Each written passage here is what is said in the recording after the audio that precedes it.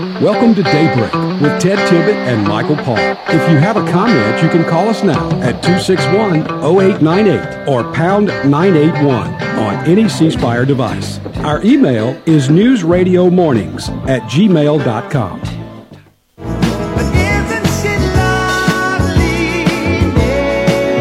And it is 7:16, 16 minutes after 7 o'clock. We've got our special guest on Friday morning, Michael. As we always do, we'd like to welcome, and he's waving at us over Zoom there. Can you see him, folks? Say hi to Gene Valentino. Good morning, Gene. Good morning, gentlemen. All I know is one thing, that Ted Tibbett brought up Cher Bono, and I'd love to see that. I'd love to watch Ted watching Cher at that would be that fun to watch. Sexy age of 77 years of age. What do you think, Michael? Well, Well, let me look, tell you what I think. I used to go to get my hair cut. They played nothing but Cher music in there. Best haircut I ever had. Yeah, I love Cher. I love her music. I love her. I think she's awesome. Now, she's crazy, but she's wonderful at the same time. You know, sometimes you just have to put up with the crazy. Guys, let me bring up one little quick thing right here. When I was a kid, we'd steal our daddy's Playboy magazine and go read it. Yeah. Today, the kids are stealing Martha Stewart's cookbook and going in the back. Look at, you're not going to get me saying anything about crazy. My wife's about 20 feet away, and the last thing I want to do is talk about crazy. You know the old saying, they're all crazy except for your mama. But if you ask your daddy, he'll tell you your mama's crazy. Oh, the world's falling apart, and we're laughing. Good morning. Right. We need to laugh, and that's a good segue because, Michael, a good friend of ours just said yesterday, our country is being run by stupid people. I cannot believe how we in our constitutional republic have allowed such stupidity to come up the chain in the electoral and appointment process of our democratic constitutional republic. We've got whack jobs all over the place. Here I am thinking I'm coming on the show this morning to talk to you about the Durham report, which was released last Friday after this broadcast. And now it's old news, for crying out loud, only to be overshadowed by the whistleblower issue when we have to listen to three loyal Americans talk about the FBI is ready to crush you if you dare go against the mission of the administrative hierarchy in the FBI or the elected liberal officials running this country at this time. We have a breach in the constitutional republic, which China's giggling on the sidelines and laughing at if we don't get this under control. And here we are giving economic favoritism to China in the G7 meeting now going on over in Japan.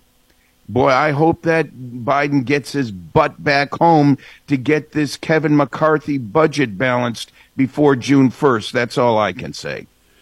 Well, this Durham report that you talked about earlier, I mean, there's just so much to unpack there.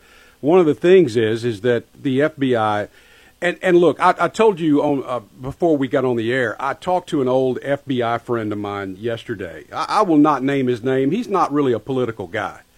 But let me just tell you, he laid it out for me. He said what happened is you've got two different parts of the FBI.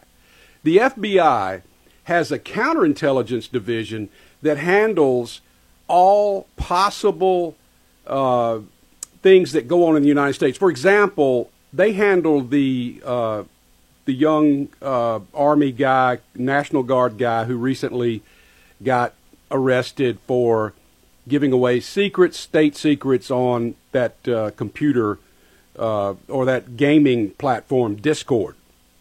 So that's what they do, and it's very important what they do. The CIA takes care of everything that's out of the country. The FBI takes care of everything in the country. But what he said has happened is in the counterintelligence division and some of the upper echelon of the FBI, that they have been filled with liberals. And he said, look, the FBI man for man is more conservative than liberal. He said, I can tell you, I worked in that organization for 30 years.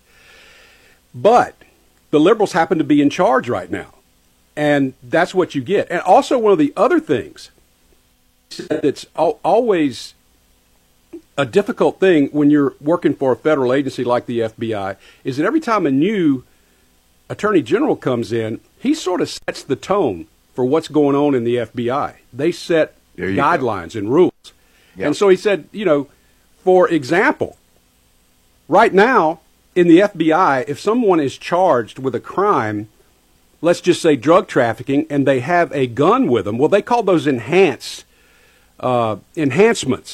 So a guy has a gun, doing a drug deal, and they charge him with an enhancement, and that makes him get more time. Well, this administration, and I was shocked to hear this, I didn't know this, they have told the FBI and the Department of Justice, the attorneys for the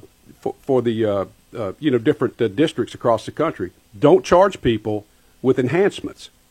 So they're getting less time. Well, yeah. It goes unnoticed often, and let me just say it for the audience benefit. We're proud to have Michael, who has actually served in law enforcement in an earlier chapter in his career, and for that I commend you. You have an advantage on this topic, Michael. Let me just tell you. Have an advantage. Quickly, I just want to tell you what this FBI agent told me. He said the problem with the FBI today, and has been since, whatever you think of him, J. Edgar Hoover, he said since he's left the FBI, there has always been someone from the Department of Justice, an attorney, who has no law enforcement background. He hadn't been out on the streets. He's never seen how it works out here, doesn't understand it, and they're the ones that have been in charge. He said we need to get a retired chief of police from somewhere across the country and make him the director of the FBI. And he also thought it was a good idea that maybe Congress, the Senate and the House, should vote on and appoint the Department of Justice, the Attorney General. No, I couldn't agree further with that. Merrick Garland, to his credit, and I have very little good to say about Merrick Garland under Biden here, he did stay out of John Durham's way, who was the special prosecutor originally appointed under the Trump administration, under Bill Barr. The problem is that the Biden administration didn't expect John Durham's report to become so impactful. He said that Jim Comey, the former director of the FBI, was at the source of this atrocity. He failed to uphold the strict fidelity of the law, which leads provided or funded by Trump's political opponents. He did not adequately examine the information given to them. This is a compliment to the John Durham folks, but in this 300-page report, partisan politics say these liberals are saying Durham went too far. The problem is his revelation showed he didn't go far enough. There's egg on the face of the media as well for accusing Trump of things they claimed and reported were true, like Russian collusion. How many people? Do you remember the 51 people, including John Durham, James Clapper, John Brennan, and I could go on with 51 others that came out and signed a document saying that Russian collusion was true and Trump was in the middle of it, only to find out it was a false narrative? Tells us that the Trump election was stolen. Oh, but let's move on. Let's move on because that's the past. If we don't learn from the past, we're bound to repeat the mistakes. Haven't we learned that before? And now we're in a situation where there's an upcoming election and you have insanity in the Democrat Party trying to push through this the Democrats with the 210 House Democrats signing a debt limit discharge petition to sidestep the valid efforts of House Leader Kevin McCarthy to raise the debt ceiling at your expense and mine. When does it stop, Michael? This whole issue is being dealt with against the backdrop of a regression back to Title 42 on our southern borders. And 18,000 people are shipping into these Democrat liberal sanctuary cities per day. And let me run for just a second more. 22,600,000 population in Florida now exceeds New York State at 18 million. But Florida had a $2 billion budget surplus in the last fiscal period. So reports our chief financial officer, Jimmy Patronis, against a serious debt into the billions of dollars in New York State. And its sister state, California, just as woke, just as Democrat, just as liberal, wants to hand out compensation. They're already billions of dollars in debt, and they're now wanting to give compensation to the racial inequity that occurred over 150 years ago. And there was no slavery per se in California when the issues were in the East Coast during the North and South Union and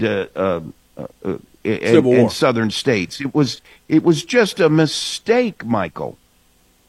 Well, you're right. It was a huge mistake.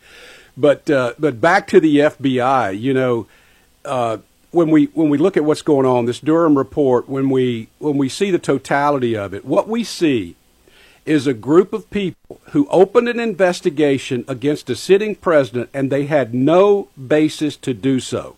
That was the words from a former FBI agent who was with the agency for 30 years, worked all over that agency in many different areas, many different arrests. Actually, he's got a book coming out. We may expose him at some point in the future. He told me he might want to come on and talk about his book. But let me just tell you. Oh, yeah. He said that what they had was a counterintelligence operation that was opened because of bad information from the Hillary Clinton campaign. And he said the problem was they didn't want to believe. In other words, they wanted to believe that Donald Trump had done something wrong because they were liberals. They wanted to believe it, and they kept that case open and going, hoping that that evidence would eventually show up, and it never did. When they should have, in fact, closed that case. Yeah. Congressman Debbie Wasserman Schultz of South Florida, the Miami-Dade area, now is saying the FBI whistleblowers before Congress yesterday were not credible and are to be dishonored and disregarded for their testimony before Jim Jordan, House Oversight Committee, for the reason that the FBI has decided that their testimony and credibility is no longer. This Satan, Debbie Wasserman Schultz, is one example of Newt Gingrich's point last night on Fox News of taking out the Democratic Party. Now, when I say take out, I mean removing them from office through the election process. They need to be removed. There needs to be. I never talked I always believed in the constitutional republic. You vote for the best person. 30 seconds. Yes, sir. Okay. That you vote for the best person regardless of political party. In this case, the Democrats have aligned themselves as a force to do harm against this nation, and it shows in the reports coming out. Vote Republican all the way, whether you like it or not this year. We've got to fix our government. I agree. 100%. You timed that perfectly. Thank you so much, Gene, for joining us. I hope you have a fabulous weekend. I'll be watching Ted, watching Cher. Yeah, I think I might do that. I'm going to get Some Cher My music. binoculars are on. Take care, guys. Get some Cher music and my Martha Stewart calendar and have a good weekend. 7:30, it's the bottom of the hour. Good morning. I believe in miracles.